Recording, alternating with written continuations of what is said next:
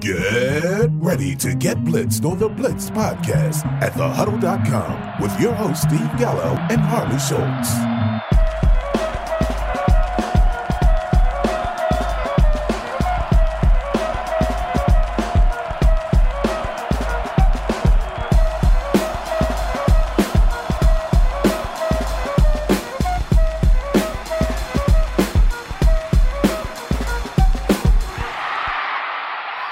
Welcome back for another episode of the Blitz podcast. I'm Steve Gallo, your host, and of course, always I'm joined by my man Harley Schultz. Harley, how are we looking, man? It's like way weird here that it's like we're halfway through the season already. So yeah, I'm kind of mellow, I'm kind of chill, but at the same point, I'm kind of getting ramped up too. You know what I'm kind of psyched about? We're actually hitting football weather now. It's actually like 52 degrees outside right now. It's been the high 60s, low 70s the past few days, so we're truly going to get some fall weather, which really makes it feel like football season, even though, like you said, we're halfway through already, just about. Well, yeah, you're talking fall weather. We got our first snowfalls of the year last week, so I've already had to deal with a little bit of winter weather, and I haven't even seen the fall weather yet. Now, you can have that. That's okay. Yeah, we actually, for our listeners that don't know, I work for a TV sports crew that produces high school football games, and our last game Friday was in the elements. It was very, very cold, and fortunately, the temperature only dipped slightly below freezing, but there was horizontal snow coming down. Again, I am in Minnesota, so you kind of expect that in November through April. That's Canada, right? You don't expect that so much in early October. That's Canada, right? Oh, Canada. Yeah. Hey, I'm down here in the South now, so we get balmy weather. I think it was like 78% humidity today, and it was like 74, which is nice for this time of year, but I'd like it a little brisker.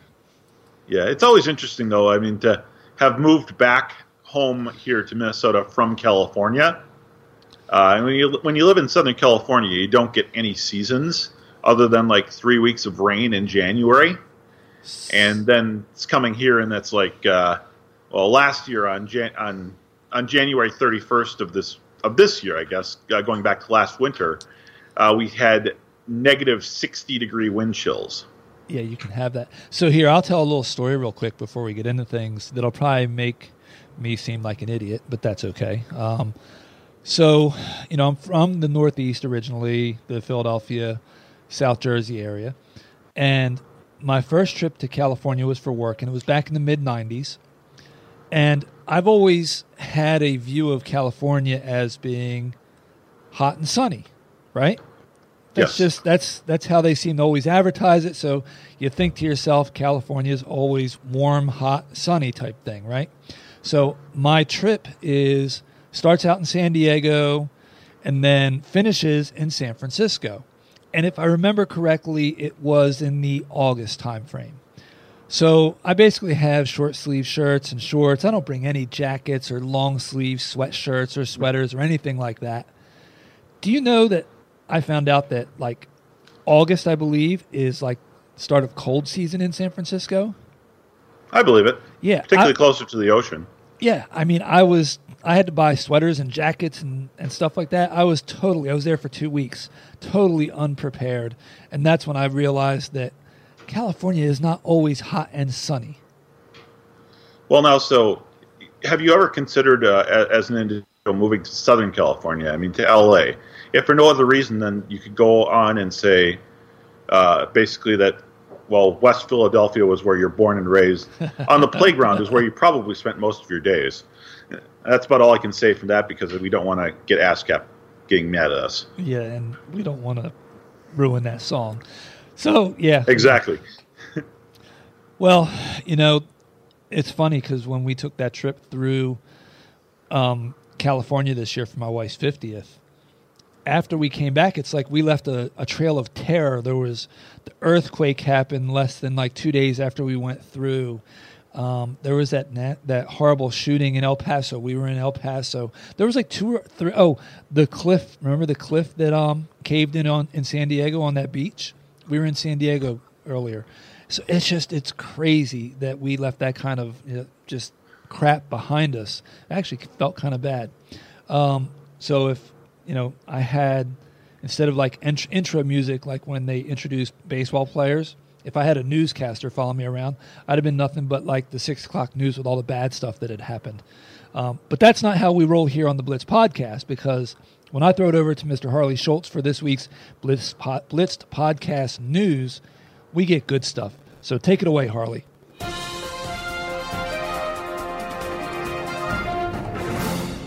Thank you, Steve. Drew Brees has ramped up his workouts as he attempts to come back early from his thumb injury. When asked if he intends to play this week, he said that he isn't ready yet, but he is targeting week 8. So let's think about this. Brees would rather come back versus the Cardinals than come back this week and face the Bears. That's a smart cookie right there. Will Dissly is feared to have torn his Achilles in Sunday's victory over the Browns. This is the second year in a row where Dissly has been shut down following a major lower body injury.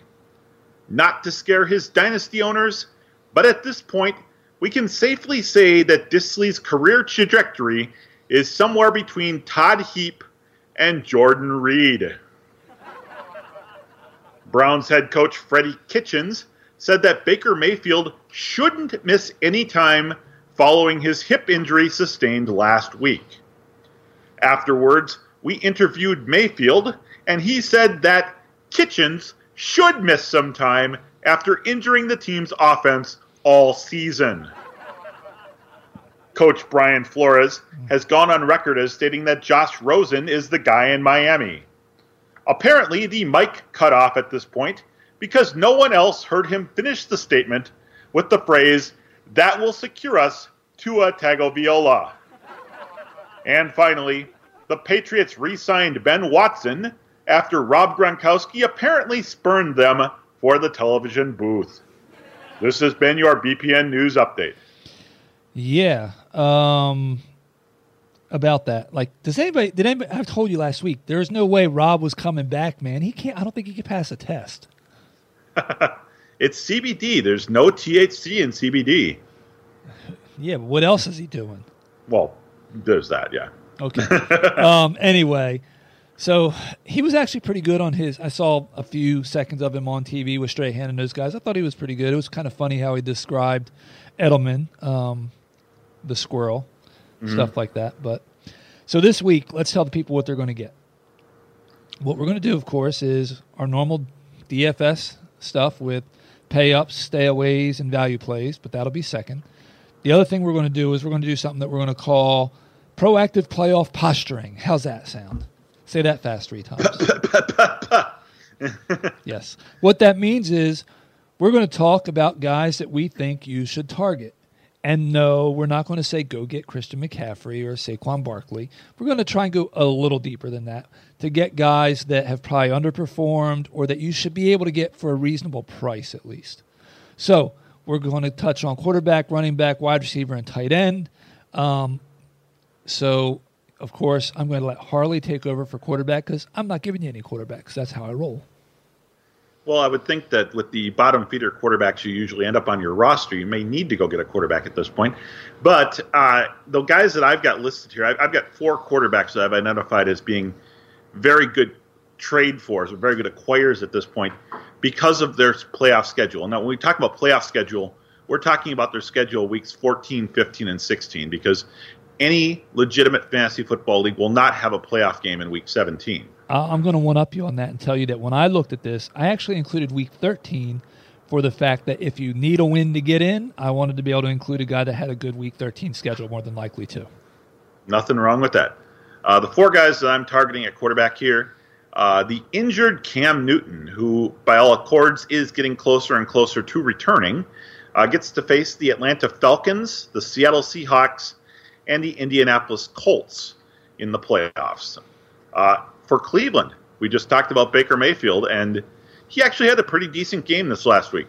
He gets to face the Bengals, the Cardinals, and the Ravens.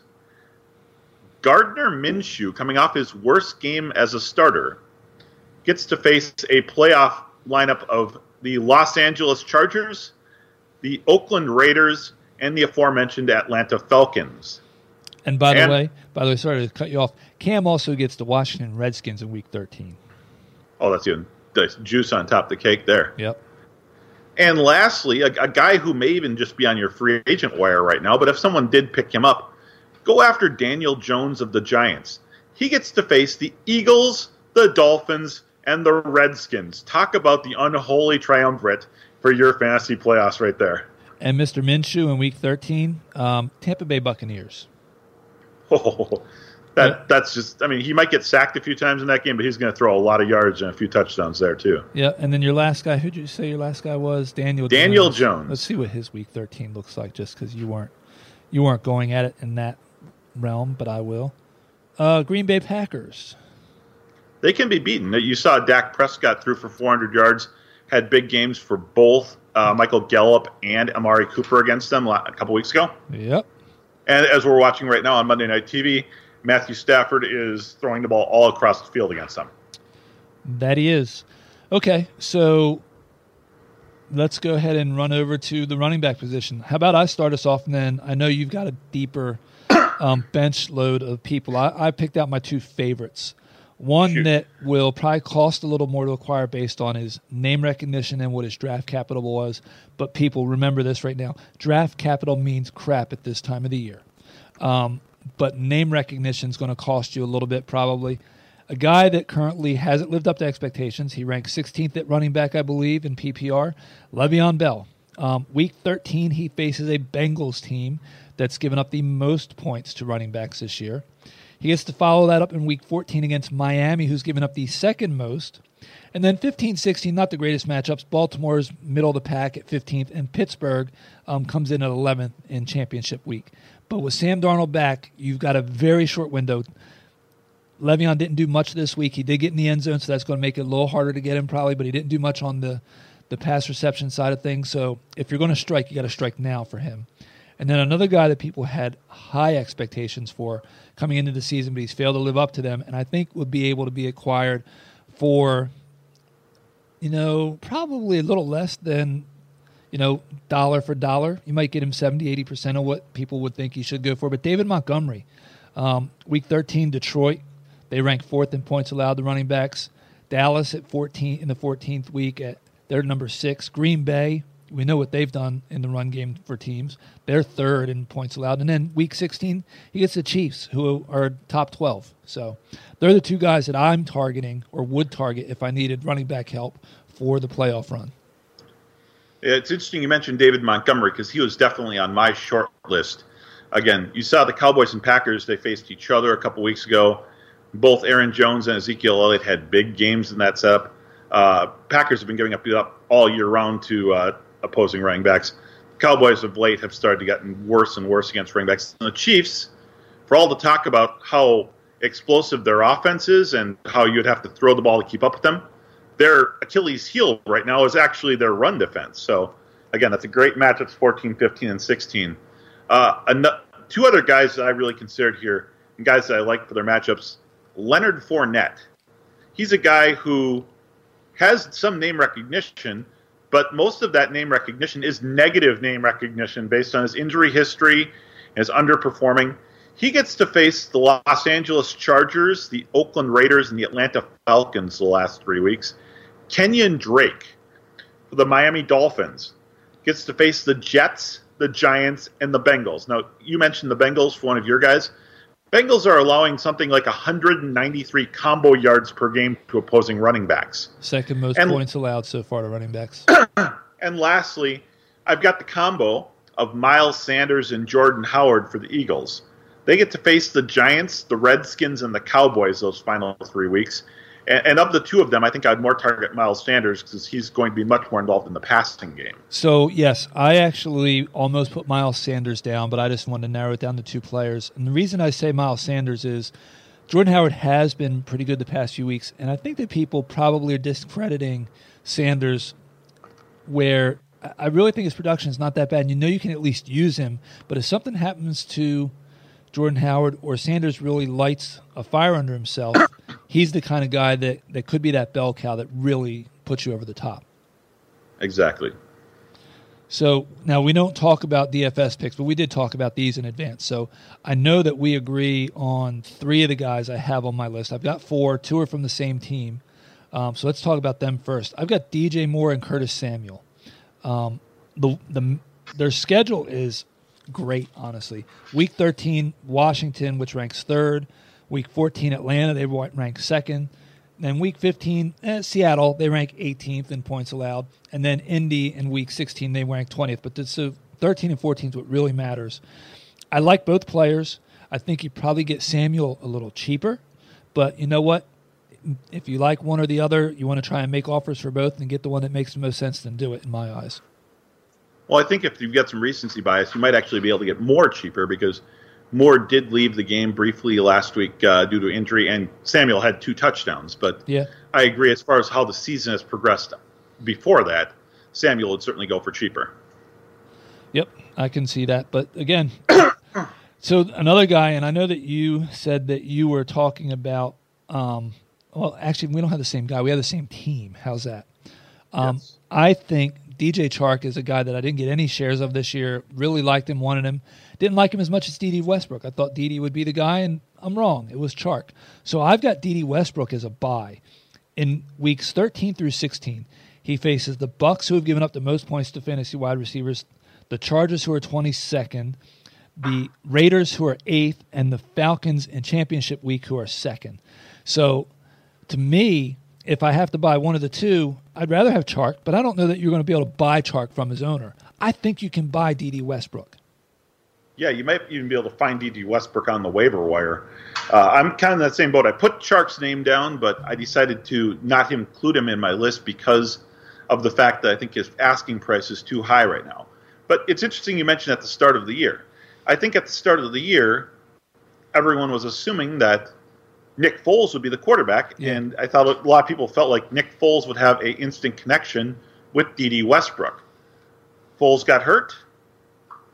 The offense pivoted. They pivoted to Gardner Minshew, who suddenly developed the bromance with DJ Chark. Yep. So, again, I like... Those are your guys, right? Yeah, you can go... Well, I got one guy I didn't mention yet.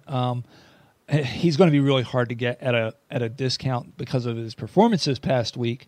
But Robbie Anderson, and I bought him earlier in the season, honestly, because I was really expecting him to have a breakout year with Sam Darnold. Darnold missed the beginning of the year because of his mono. But look, here's what I don't understand. I do understand it. So his week 13 through 16, Cincinnati, Miami, Baltimore, Pittsburgh. Cincinnati ranks 28th in points allowed to fantasy wide receivers. That sounds crazy to me because that secondary is horrible. But it's because everybody's running the hell all over them, right? Yep. So I love his Week 13 matchup, even though it looks on paper to be tough. Miami in 14, they've given up the 9th most points to wide receivers. Baltimore, believe it or not, is 10th. That defense isn't the same as it used to be. And Pittsburgh's middle of the pack at 17. But I think that you're going to see Robbie really come into his own with Darnold getting back under center and getting his feet under him too. But again, because of that big 92-yard touchdown, that probably costs everybody just a little bit more in negotiations. But maybe you can get somebody that goes, oh, I'm going to sell high while I can, and that's a benefit for you because I do think that Robbie's going to be wide receiver 3 plus possibly wide receiver 2 the rest of the way. Well, it's interesting you mentioned the games against Baltimore and the Steelers. I did a little mining on Baltimore today for DFS, and I really get the feeling that their stats against from a wide receiver standpoint were kind of weighted by one game. In all the rest of their games, they've actually been pretty good, but they had one game where they just gave up a ton of yardage and a ton of points. So their numbers may be a little misleading. The Steelers might also have that issue because they were horrible until they went out and got Minkah Fitzpatrick. Since then, the Steelers' pass defense has actually been quite good. So I think that is definitely a grading factor to maybe have a little tepidness about players going up against him, and they still have Joe Hayden there too, for that matter, but players going up against that secondary later in the season. Yeah, I do wonder how losing is going to start to grate on the defense because I'm sorry, I just don't see Pittsburgh sustaining any kind of wins to put them where at the end of the year they're truly in playoff contention. Come on, you're not in Devlin we trust or in Duck we trust? Nope, sorry. Duck season's out for me. Well, some of the guys I listed, I did have Curtis Samuel and DJ Moore, certainly. I actually had 3 other combos that I think are worth considering. The Browns, Odell Beckham, who's certainly having a down season by Odell Beckham standards, and his running mate Jarvis Landry. You could maybe even include in that talk a little Rashad Higgins talk because despite being a healthy scratch this week, there was definitely a bromance blooming between him and Baker Mayfield both late last year and early this year. When you look at the situation in the Giants camp, they get to face the Eagles, Dolphins, and Redskins down the stretch, as I mentioned with Daniel Jones. That means 2 guys, Golden Tate and the currently injured Sterling Shepard, have the potential to be big scorers for your team, and you can get both of them for nary more than a wide receiver 3, wide receiver 4 type guy, because that's where they target themselves too most of the time. And lastly, on pairs, I looked at Tyler Lockett and DK Metcalf, and to a lesser degree, you can look at the other receivers in Seattle like Jaron Brown and David Moore, but the big 2 being Lockett and Metcalf. They get to face the Rams secondary that just lost Aqib Talib for the foreseeable future, the Panthers, and the Cardinals last in Week 16. So, you know what? Tyler Lockett ranks 11th currently among wide receivers. Do you really think that he's somebody you can pry away from the owner from? And probably not, but when you look at his lines individually each week, he's got a lot of those 50 yards and a touchdown games. See, I was actually going to say that I think that you can because for some reason people just don't have as much of an appreciation for that man as they should. I think people don't have as much of an appreciation for that whole offense as they should. Yeah, I can see that too. But like, yeah, I mean, you got Mike Evans who's been all or nothing at times this year. And then you've got somebody like Tyler Lockett who's right there with him 5 points from, his total. I don't know. I don't think that Lockett is a hands-off guy if you own him the way like your Julio Jones and your Keenan Allens are. You know what I mean? You got him a little later. I think those owners can be swayed out of him, and if you can get him, I absolutely would. Now I have 2 other ends of the extreme guys to go after here at the wide receiver position. One is a grizzled veteran, and the other is a really untested rookie, that being Alshon Jeffrey, who gets to face the Giants, the Redskins, and the Cowboys the last 3 weeks, and the other being Preston Williams, who gets to face the Jets, the Giants, and the Bengals the last 3 weeks. Both of these guys, I think, can be had pretty cheaply still at this point. Alshon has some name recognition, but he really hasn't done it on a consistent basis for about 3 years now. Yeah, and the Philly offense has been sputtering somewhat. And I'll tell you what, I think he's a good buy candidate if you can get him away from his owner because once Deshaun Jackson, if he ever does get back, which he's maybe this week, it really will open that offense up. And then I think you'll see Jeffrey blossom even more. Yeah, it makes Carson Wentz a possible buy too. Although, again, I don't think teams are going to be trading Carson Wentz at this point. Right. Okay, so you're the tight end whisperer. I'll give you my 2 tight ends, and you can whisper in their ears, and then I'll let you run off with the stash that you have. The first guy that I'm going to say is a guy that probably got picked up ad nauseum from people after a huge week 5, and after week 6, they probably are so sick that they're going to drop him. I would absolutely try to work a trade out, right? I would not make him who it looks like I'm targeting. See if I can't get him thrown in. Get the trade to where you go, you know what, that's too much for that guy. But, if you still want to put him in a deal for me, I'll take him off your hands. Gerald Everett. Week 13, Arizona. Week 14, Seattle. Week 15, Dallas. Arizona's number 1 to tight end. Seattle's 4, Dallas is 10. Now, here's the bad part of it. Week 16, San Francisco, they're 30th. So you might not be able to use him in championship week, but I guarantee you get him for change on the dollar compared to what you would have last week. Well, and considering that if you're getting him, even with all the injuries at tight end, you wouldn't per se be getting Everett to be your tight end 1 going down the stretch. You're probably still getting him as your backup tight end. And again, you'll probably be able to get him as a throw-in now at this point, too. And that's what I would try to do. And then, and if you need him, you can plug him in. If not, whatever. The other guy, and I'm not as sold on him being an answer, but the upside's there. And that's Akins in Houston. Looked at Darren Fells also because he's had a nice couple weeks, but I think Fells would be too much from a cost standpoint versus what he really should be. And, the worst part about his schedule, Akins' schedule, is Week 13, New England, 32nd against tight ends. Then it starts to open up. Denver in Week 14, they're 21st. 15, Tennessee, 7th and ready. Week 16, the Tampa Bay Buccaneers, they're 2nd. Well, let me shed a tear for all of my 2-year-ago dynasty shares of C.J. Fedorowicz, who was going to be my supreme leader at tight end position going forward in dynasty and Empire leagues. And then, of course, he went out and suffered his 40th concussion and couldn't play anymore. So, I mean, there's going to be volume in that Houston offense, and certainly as teams are forced to cover their outside wide receivers more, now that Will Fuller's healthy, forever how long, knock on wood, he stays healthy, that's going to open up the inside, and that means Jordan Akins and Darren Fells are both certainly serviceable options. Now, at the tight end position, there's 2 big names that you probably aren't going to be able to trade for just because there's no one out there. Let me cut you off real quick since you said Will Fuller. It's doubtful you can trade for him, but owners that might have been frustrated from his Week 6, if you can, do it. The man had 3 more touchdowns in his hands. 3. It's just ridiculous, the camaraderie he has with Deshaun Watson on the field. It's very, very good. Yep. Okay, so go back to yours. Okay, so the big name tight ends that you probably won't be able to acquire, but if you can manage to get them, Evan Ingram and Hunter Henry. Ingram faces the Eagles, Dolphins, and Redskins down the stretch. Henry faces the Jaguars, the Vikings, and the Raiders down the stretch.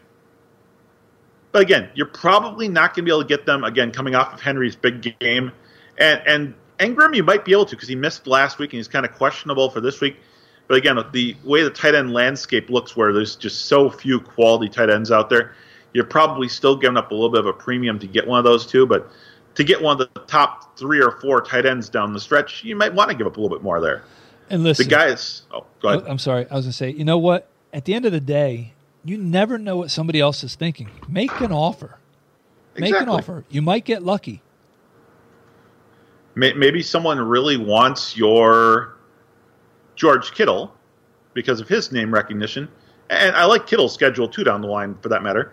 But maybe he has Ingram, and maybe he values Kittle more. So you get Ingram, and you get him to throw something else in. So here you go. George Kittle for Le'Veon Bell and Evan Ingram. That's actually something that you could see on 2 teams. Yeah. The 4 other tight ends I'm really looking at buying right now, T.J. Hawkinson gets to face the Vikings, the Buccaneers, and the Broncos. Greg Olsen gets to face the Falcons, Seahawks, and Colts. And probably my 2 favorite. One of these, again, is a grizzled veteran. One of these is a younger guy. He's not a rookie, but he's a younger guy who may have been dropped in your league. Jason Witten. He gets to face the Chicago Bears, who are actually pretty bad against the tight end. The Los Angeles Rams, who have given up a buttload of yards to the tight end over the last couple weeks. And lastly, the Philadelphia Eagles. And the guy who might be available on your waiver wire because he was put on IR a couple weeks ago, David Njoku. He is scheduled to come off the IR Week 12 to face the Miami Dolphins, which would be nice enough as it is. But then you look at his playoff schedule, Week 14, 15, and 16. In addition to facing the Dolphins in Week 12, he gets the Cincinnati Bengals, everyone's laughing stock, the Arizona Cardinals, and the Baltimore Ravens, who have actually given up 3 60-plus yard performances to tight ends this year already. Yeah. Like I said, though, if you're not sure, make an offer. Just don't make stupid offers. Nobody likes stupid offers. Look, I'll be honest with you.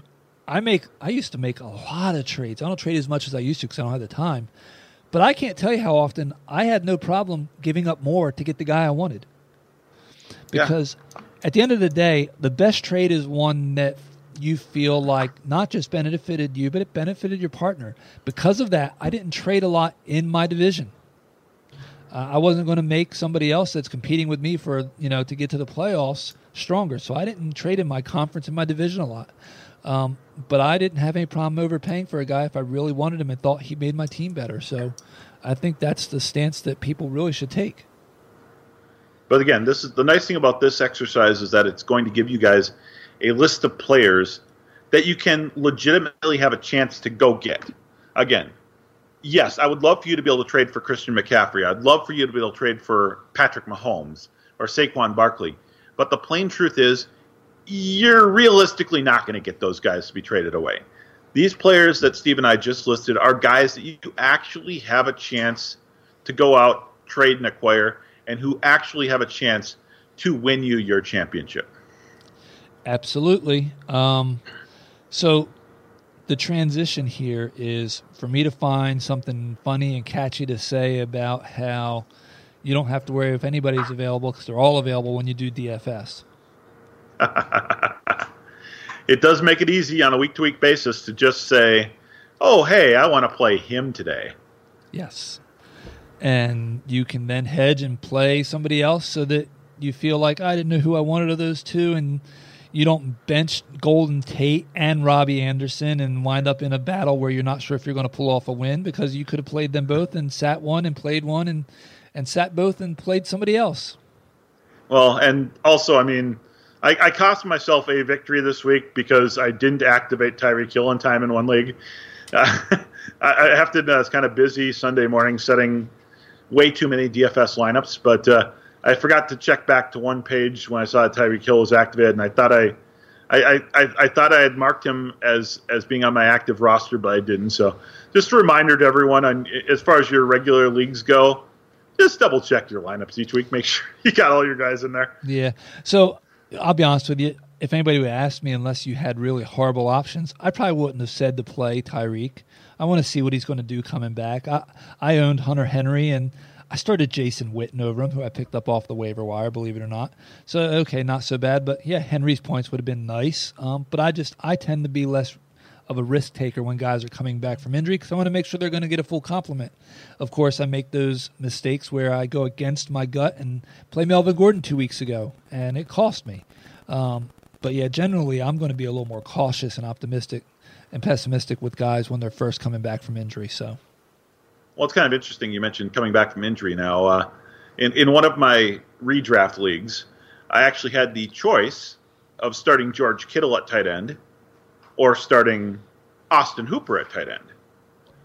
And it's a one tight end league, so I couldn't start one of them at flex. That wasn't an option. So I saw the early reports of Kittle being slightly dinged up, and I subbed in Austin Hooper. And about 2/3 of the way into the afternoon slate of games, I look and Kittle's got like 4 catches for 90 yards already, and I'm like, Yep. So then I flip over to the Atlanta game, and Austin Hooper's keeping pace with him. Ultimately, Hooper actually ended up with a better stat line. So sometimes making the wrong decision is still the right decision. That is true, but I'm also going to say as a PSA for people, in a one tight end league, if you own George Kittle and Austin Hooper, trade one of them. Yeah, I've been trying, Steve. I've been trying. I know. And it's always easier said than done. But yes, that's a perfect storm for where you go out and don't worry about trading the guy that you can get the most for because you're going to be solid. Well, in this case here, I actually would recommend trading George Kittle because I think he's got more trade value than Austin Hooper does. Yep. But again, if you look at their schedules, Hooper's schedule down the stretch is actually better than Kittle's. Yeah. And Kittle has a pretty good schedule too.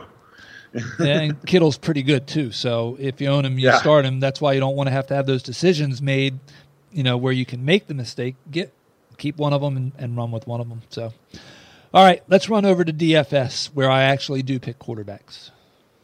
Well, and in DFS, you can actually play 2 tight ends, too. There you go. I don't recommend that, by the way. I have not done the thorough, solid study for it, but I did look into it semi with both eyes a few years ago, and tight ends in general just don't score double digits above 20 points enough. I shouldn't say double digits, above 20 points enough for me to really like a tight end in my flex spot in DFS. Yep. So, but let's do quarterbacks. But before we do that, I guess go ahead and put the number. What's the over-under tonight? We killed it last week, right? Yeah, we had way more than I thought we would last week. This week, it might be a little tougher. I'm going to say 1, 2, 3, 4. Let's say 4. I'm going to go 1 up from last week. Yeah, we were 6 of 12, 50% last week, which is crazy. 4. I'm taking the under. No, wait a minute. Okay. Wait a minute. Hold on. I'm going to take the over. I got to go over. Okay. I think there's one that we really run the table on, so I'm going to say over. I'll get us started. My pay up quarterbacks, actually, I was shocked. They're a little less pricey than I would have thought they would have been at the top end. And I'm not saying they all have horrible matchups. I'm not real crazy about the top 4 or 5. But I'm going to pay up for Josh Allen. And here's the thing. I like Russell Wilson this week, okay. Not as much as, Kyler Murray I like, but he's on the road, right? Lamar Jackson at Seattle, but he's on the road. Deshaun Watson, but he's on the road against a team coming off a bye. So that means it came down to Russell Wilson or Josh Allen for me. I'm taking the quarterback that's at home against Miami every day and twice on Sunday. You can't argue with that statement at all. I didn't take Josh Allen, but you can't argue with that statement. One thing I will say is that Russell Wilson's $8,500 price tag on FanDuel, I think, is a bit too much. Yes. Baltimore, as I said a little earlier on, I think their numbers against quarterbacks and receivers are slightly inflated because of one really, really bad game. So I don't love that matchup for him. The guy I ended up going with is Kyler Murray. And the reason I did, the Giants have allowed multiple touchdowns to every quarterback not on the Redskins. And this includes also 3 rushing touchdowns to quarterbacks. And realistically, they haven't faced a rushing quarterback like Kyler Murray yet. So again, I don't oppose that. My biggest concern with it was on the road, going to New York, coming off of 2 big wins. Do they keep it going? It scares me a little bit. That's all. Well, so you might know who I'm staying away from based on my most recent comments there. It's not going to match me, but go ahead. You can say it for sure. I'm staying away from Russell Wilson. Yeah. Baltimore has allowed 0 or 1 quarterback touchdown in 5 of their 6 games. They do give up some passing yards. Do you want to know why I'm not staying away from Russell Wilson? Why is that? Because now anytime he doesn't like what Schottenheimer sends in play call-wise, he's just going to say his helmet's not working and do it himself. Did that work for him in Wisconsin? It worked for him this week against the Browns, unfortunately, for my wife. No, the guy I'm staying away from just had a fantastic, actually, we'll call it 2 weeks in a row. But you know what? He's not facing the Eagles this week. He's going on the road. I'm staying away from Kirk Cousins. You know what? Zach Brown got cut. People are saying it's because he called out Kirk Cousins and then they got roasted and all that stuff. But you know what? Just because that happened doesn't mean that Zach was wrong when he said that Kirk is the weak link on that offense. Yeah, and again, the last couple of weeks, they've needed Kirk Cousins to step up to silence the critics. They've needed Kirk Cousins to step up last week because they were facing a team that you can't run the ball against. And he did. Kudos to Kirk. I agree. Well, it's going to be a judgment call going forward, seeing, again, I don't think Kirk Cousins is an every week starter, at least not from a fantasy standpoint. But he is a good streamer. He's a guy that you can use in DFS when the matchup's good. Right. And this week's matchup isn't that good. No, and last week against the Eagles, just because he torched them doesn't mean it's because Kirk Cousins was great. That's just how bad the Eagles' secondary is right now. Seriously, I think both of us could suit up for their secondary right now. If they're not on the phone with Arizona about Patrick Peterson or Jacksonville and Jalen Ramsey, or both, Christ, if they could pull that off, that'd be a miracle. Then I don't know what Howie's doing, honestly. Well, who is your value play at quarterback this week? So I had two, and of course I crossed one out. I'll tell you who I crossed out first. I crossed out Minshew. I liked his matchup. Price is pretty decent, right? Cincinnati, it's on the road. That's one of the things. You know me, I like home games versus away games usually from my quarterbacks. I think that Cincinnati can be very forgiving, so he'll get right with them. But I'm going to go with a guy who he really, really tore it up in garbage time this past week. I mean, how can you overlook 78 passing yards? Jared Goff will probably have a negative ownership this week in DFS because of recency bias. Would you not agree with that? I totally agree. But if there's a team to get right against, it's the Falcons. I seriously considered Goff myself. I thought his price tag was a little too high for the value. I also considered Andy Dalton against Jacksonville, who they played better this past week, but they still don't have Jalen Ramsey, and they're still not 100% in their secondary. Ultimately, I went with the other side of that coin, and I did go with Gardner Minshew. Okay. Going to town against Cincinnati. Cincinnati, there wasn't a lot of real good value options this week. No, there was not. A lot of the not. cheaper price guys just don't have good matchups, and I feel Gardner is going to be really low owned after the complete stinker last week. So we both kind of have the same thought on our value guy being low owned because of the games that they're coming off of. But the nice thing about Gardner is that he also is a decent running quarterback too. And over the last 2 weeks, Cincinnati has allowed 245 quarterback rushing yards and 2 quarterback rushing touchdowns. Now, yes, that was against 2 premier rushing quarterbacks, but, I'd take a third of that. Yeah, you think? And look, Minshew, he scored 4.62 points this week. That's bad. But prior to that, just look, 17 change, 16, almost 18, 16, 24. He's solid. That's what you want. So, and he's going to give you the ability to get some other guys in your DFS lineup. Exactly. We're 0 for 3 so far, buddy. I said this was a tougher week. Although, I guess you could say we were at a half with Minshew because I did cross him out. So at running back, I have 2, and I crossed one out. That's probably going to be what makes us not agree.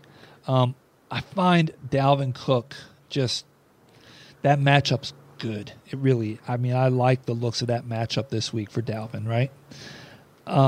But he's 8,000 and 8,300. There's a guy that I like almost as much, and he's cheaper. So if I'm going to pay up, I'll pay up a little less. How's that sound?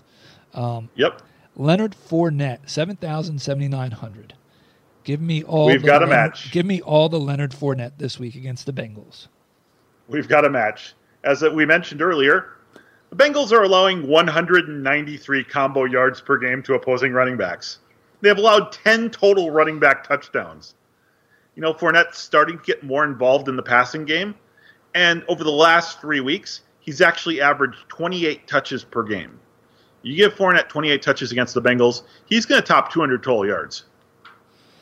Definitely an opportunity for it. That's for sure. So, yeah, I didn't think we'd match there because I thought you might go in to take the Cook. So here's the thing with Cook. I like the matchup to some degree, especially with his PPR skills. But what I've seen is over the last 3 quarters of a season, going back to mid last season, when Detroit acquired Snacks Harrison, their run defense went from absolutely abysmal to merely putrid. So their defense actually got better with that acquisition. It takes a little bit of shine off of the Cook play this week, I'd say. And I'll say this too. Both DraftKings and FanDuel, they need to do better. Saquon Barkley, still out with a high ankle sprain, can't be the highest priced running back. I think they're kind of judging that he might play this week, but again, he's facing Arizona, and Arizona's run defense is not as bad as they were last year. They're improved from last year, mainly because teams don't have to run against them. They can just throw the ball willy-nilly. Yeah, I don't know. That's just something that ruffled my feathers, that's all. So I think we're going to agree on who we're staying away from, too, here. Well, I'm going to stay away from Alvin Kamara. Ding, ding, ding. Facing the Bears. So it's 2 for 2 at the running back position. The Bears are bound to be a little salty after giving up a huge game to Jacobs last week. Now they can they can be beat actually through the air. Opposing backs are actually catching a lot of passes against the Bears. That's mainly because you can't run the ball against them. But with Kamara dinged up, he may not even get a full complement of touches anyways. That's my biggest concern is not just the Bears and their defense, but he's dinged up. And then add in, will Teddy even have time to get the ball out?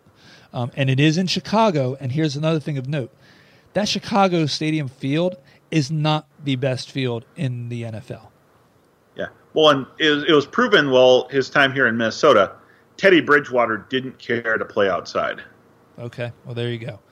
I have a feeling that we may actually agree on our value play, which is really going to be tough. Maybe not, but I think there's a chance. So the first guy I wrote down, I went, no, that's not who you put in a DFS lineup, especially if you're looking like at a big tournament and you need a splash play. I'll tell you who that was. I was looking at Frank Gore. How do you not like them facing the Dolphins at home, right? Mm-hmm. But Gore could carry the ball 24 times for 106 yards and no touchdowns or one touchdown. That's great, but it's not huge. Give me, and here's the thing, there's a pivot with this. If he's active and healthy and going to play, give me Devin Singletary all day long. If he's out, then I'll pivot to Gore. Well, so I also considered both the Buffalo guys. I also considered a horribly underpriced Josh Jacobs against Green Bay. But I ended up actually spending a little bit more here than I normally would. And I'm going with a guy who should be lowly owned because of a bad week last week. That's Derrick Henry at home facing the Los Angeles Chargers of Anaheim. Okay. Tennessee's passing offense right now is complete crap. The Chargers, on the other hand, they're horrible against the run. Over the last 2 weeks, Los Angeles has allowed an average of 211 yards to opposing running backs, including just getting shellacked last night. So, you know what? No one's going to be on Henry because, frankly, no one wants any part of Ryan Tannehill or Marcus Mariota as their quarterback. True. But Henry actually might just get enough action in this game to make his value worthwhile. Okay. I think we're going to agree on both the pay up and the stay away at wide receiver, too. I went first on running back. I'll go first again at wide receiver. And I guess you can call it a little stack, 78-yard stack, but I'm going to pay up for Cooper Kupp this week. Ding, ding, ding, ding, ding. The Falcons are allowing 233 wide receiver yards per game, 2 wide receiver touchdowns per game over the last 4 weeks. This includes 2 huge games by non-number 1 wide receivers such as Will Fuller and A.J. Brown, and 2 solid games by fellow non-number 1 wide receivers Damiere Byrd and Zach Pascal. So again, yes, you do have multiple mouths to feed there, but it just doesn't matter. Atlanta is that bad. Yep. And I think we're going to agree on the stay away. I'm staying away from that Saints team again. I'm staying away from Michael Thomas. I considered Michael Thomas. We didn't agree here. Boo. I'm actually staying away from Adam Thielen at Detroit. Adam Thielen gets to go on the sleigh ride this coming weekend. Over the last 3 years, Thielen is averaging 5.6 catches and 61 yards a game against Detroit, with only 1 receiving touchdown. And he has never scored a touchdown in Detroit. I don't hate that play, honestly, either. I just really thought that the second highest guy on the board, I thought for sure that we'd be on that. But both of them are I did consider Michael Thomas, I have to admit. Both of them are legit stay away, stay clears. So it took me, let's see, what is this? 1, 2. Took me 3 players to get to the guy that I'm finally saying, okay, this is who my value play is. So I'll tell you, I'll run down who I picked first and then said, no, let me go here instead because I don't trust this guy enough. My first thought was Anthony Miller, right? So he's at home. Yep. The Saints have given up more passing yards than what people realize. The thing is, the wide receiver 1, and they're the guys that Marshawn Lattimore is shutting down, but the other guys are thriving. So that's why I looked at Anthony Miller, but I was just like, God, you can't trust Anthony Miller. You know what I mean? I hear you. I almost trust Taylor Gabriel a little bit more than him. Yeah, and not only that, I don't know if I can trust Trubisky enough to trust Miller. So that's why I said, okay, we're going to cross him out. Then I went, okay, how do you not love Dante Pettis against Washington? And then I went, it's because it's Dante Pettis, and they've really, like, I just can't see. I like it, but I don't love it, right? So now, we're way down in the bottom of the thermometer, right? we're around, 10 degrees or so. To get to my value play, you got to get up into the 80s. I'm going to call, and this is where we're playing on the words here. Tyler Lockett's my value play this week. He's $6,600 and $6,500 against Baltimore. I know that you said Baltimore has really only done it in one game. They're at home. I don't see how you don't get 3 times value out of Tyler Lockett this week. Well, if I was going to pay up, I probably would have paid up for either Brandon Cooks or Robert Woods, although I've already got Cooper Kupp in my lineup, so I would be doing a mass, like a Voltron stack of Rams players this week. Instead, I pivoted away from starting another wide receiver from the Rams and decided to go after one of the 2 guys that I talked about trading for earlier. And that is either Golden Tate or, if he's healthy and suits up, Sterling Shepard, both going against Arizona. I figured either one of those guys would be a good play this week. And realistically, considering that Ingram is also hurt and Saquon may or may not play, can you name me another healthy offensive option for the Giants? Whoever starts is going to be good there. Rhett Ellison. It looks like Ingram will probably play. He could be limited. Shepard looks to be the odd man out. Does not look like he'll play. So we'll call your value play Golden Tate. Yeah, and so number 1 wide receivers have scored and or topped 80 yards in all but one game versus Arizona this year. Yeah, that's a solid play. That's for sure. I didn't love any of the lower price guys, so I said, you know what? I'm going to call my man Tyler Lockett a value play. Yep. All right, so we are at 3. You set the over-under at 4. I have a feeling that we may go over because of tight end. I think you're right. But this is where it's going to be key. Do we get the pay up? Well, here's the tough part about the pay up this week. I could argue paying up for any of the top 7 guys on the list. Yeah, I can see that. Because the first one I wrote down was, George Kittle's the highest priced guy, and I love that matchup. So if I'm going to pay up, I might as well pay up for him. But I crossed him off. He's not who I'm paying up for. Because I went, if I can save a couple $100, I might as well save a couple $100. And I think he's going to play, and I think people are going to shy away because they're going to be worried about the injury that he's coming off of. And that's why I'm paying up for Evan Ingram. He's facing Arizona. You really don't have to say anything more than that. Exactly. He is not the player I chose just because, much the same reason, I'm a little concerned about the injury status, but I agree. I think he's going to play. It sounds more and more like he's going to play, and he's going to have a huge game. And this is the week where I think double tight end comes into play.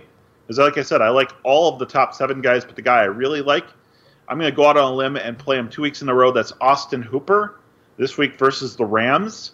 Over the last 3 weeks, opposing tight ends are averaging 7 catches and 90 yards versus the Rams. That's Arizona Cardinals wise. Meanwhile, you know what? Austin Hooper, he's on fire. He's scored the 2nd most tight end touchdowns.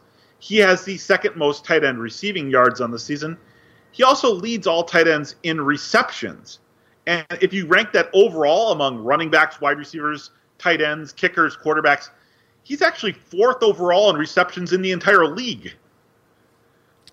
So, yeah, I mean, I get it. I don't have anything wrong with that. I'm with you. I liked a ton of the top guys. Here's what I really like about Ingram the most, though. How chalky would he be this week if he wasn't hurt last week? Right. I think that's where the value comes in with him, so that's why I went with him. I guarantee you we're going to agree on our stay away because this guy didn't make the top 7 for you. When you said 7 quite often. I'm staying away from Eric Ebron. Yep. I kind of drew the line in the sand right there. Houston, as we've talked about all season, are very good against tight ends. Ebron's matchup isn't awful. But when you look at the other guys above him at about the same price range, and they've all got matchups that are just sick good, how can you possibly stomach rostering Eric Ebron? You don't even know if he's going to be the best tight end on his own team each week. Yes, huge disappointment, that is for sure. So, and I didn't want to use him. I wanted to find a higher priced guy to stay away from, but there wasn't one. There wasn't one, so he's it de facto. I think he's an easy steer clear of, that's for sure. So then that means we now have to find somebody that's a value play, and I think we could agree here. And if we do, there's no pressure. But if we do, the over hits. Well, so if you take the line that you were talking about in your trade segment, we might match. Yeah, we're going to match. I'm actually avoiding the guy you first mentioned, though, in your trade segment, Gerald Everett. Yeah, and it's not that I dislike him, but there's two other guys that I like a little bit more that are a little bit cheaper. I like Jared Cook at Chicago. Okay. But the guy I ultimately ended up going with is Darren Fells at Indianapolis. Instead of Jordan Akins, it was a tough call between the two of them. But for me, 4 of 5 tight end groups to face Indianapolis have topped 60 yards receiving. Over the last 3 weeks, or over the last 3 games, they have allowed 23 catches, 231 yards, and 3 touchdowns to the position. Meanwhile, over the last couple weeks, Fells has moved up to 3rd on Houston in terms of team receptions. So he's the hot hand there. It could go either way with him and Akins. So if you're going to take that route of taking a value play at tight end, you may have to roster lineups where you've got one with Akins in it, one with Fells in it. But I think Fells is the hot hand. So he's the guy I'm going with. So, yes, I have Akins. And that's what I think you do here is you create a lineup that you really like, right? Yep. Really like it. And then you look at tight end and you want to get Fells in there. Make the same exact lineup and do it with Akins. Because I do think one of them, hell, both of them could pay off. But I went with Akins. But yeah. I thought you were going to go with Gerald Everett after you said the tight end talk stuff. So. No. And you know what? He could bounce back, but the price is higher than those other guys too. Yep. So, I mean, you're talking $100 separates them. Actually, Fells is $800 more on FanDuel than Akins is. Again, recency bias. Yeah. And then Akins is $100 more on DraftKings than Fells is. So, well, we pushed. Vegas wins, right? But in a sense, that was kind of like a half. The Minshew was kind of there, but not because I crossed him out. And then we had the same team, but 2 different players. We were so close to being 6. Yes, and again, I think wide receiver really carried us this week. No, running back. Oh, no, yeah, I know what you're saying. Yeah, running back was definitely the position with Leonard Fournette and Kamara both on there. Exactly. So anyway, with all that said, anything else you want to add in parting to our listeners, Harley? No, just go out there and make some trades, get yourself ready for the playoffs, and most important thing is have fun. Have a beer. Yes, have a beer. What do you recommend that they have this week? Well, you know what? Oktoberfest season is starting to wind down, and we're getting closer and closer to Halloween. So certainly you're going to have all of your pumpkin ales coming out soon. But another thing to think about right now is this is also the time of year where you start seeing a lot of the breweries release their imperial stouts, their darker beers. We start to reach the is it fall to vernal equinox, right? Yes. I can never get those two backwards. I always get those two backwards. But as we get closer to the darkest day of the year, breweries start releasing their really, really dark imperial stouts. So be on the lookout for those. Those are always delicious. Curl up by your fire and have a nice, thick, chocolatey imperial stout. That is what I am. They're my favorites. You know that. I love the dark, heavy stouts. So I can't wait for it to chill off a little bit so that they're a little more enjoyable. That's for sure. So as always, of course, make sure you follow my man Harley Schultz on Twitter at Nuclear Harley. He'll answer any and all questions. You can follow me at Steve Gallo NFL. And if you ask us both the same question, we don't always answer the same. We may confuse you like we do some of our listeners, but you get 2 different views and can decide to go your own way if you want. But it happens, right, Harley? Exactly. And, with that, as Harley said about the beers, etc., I'm just going to leave you with go sign up for the Huddle, take some deep dives, read all the great content, and then, as we like to say, get blitzed responsibly. Cheers.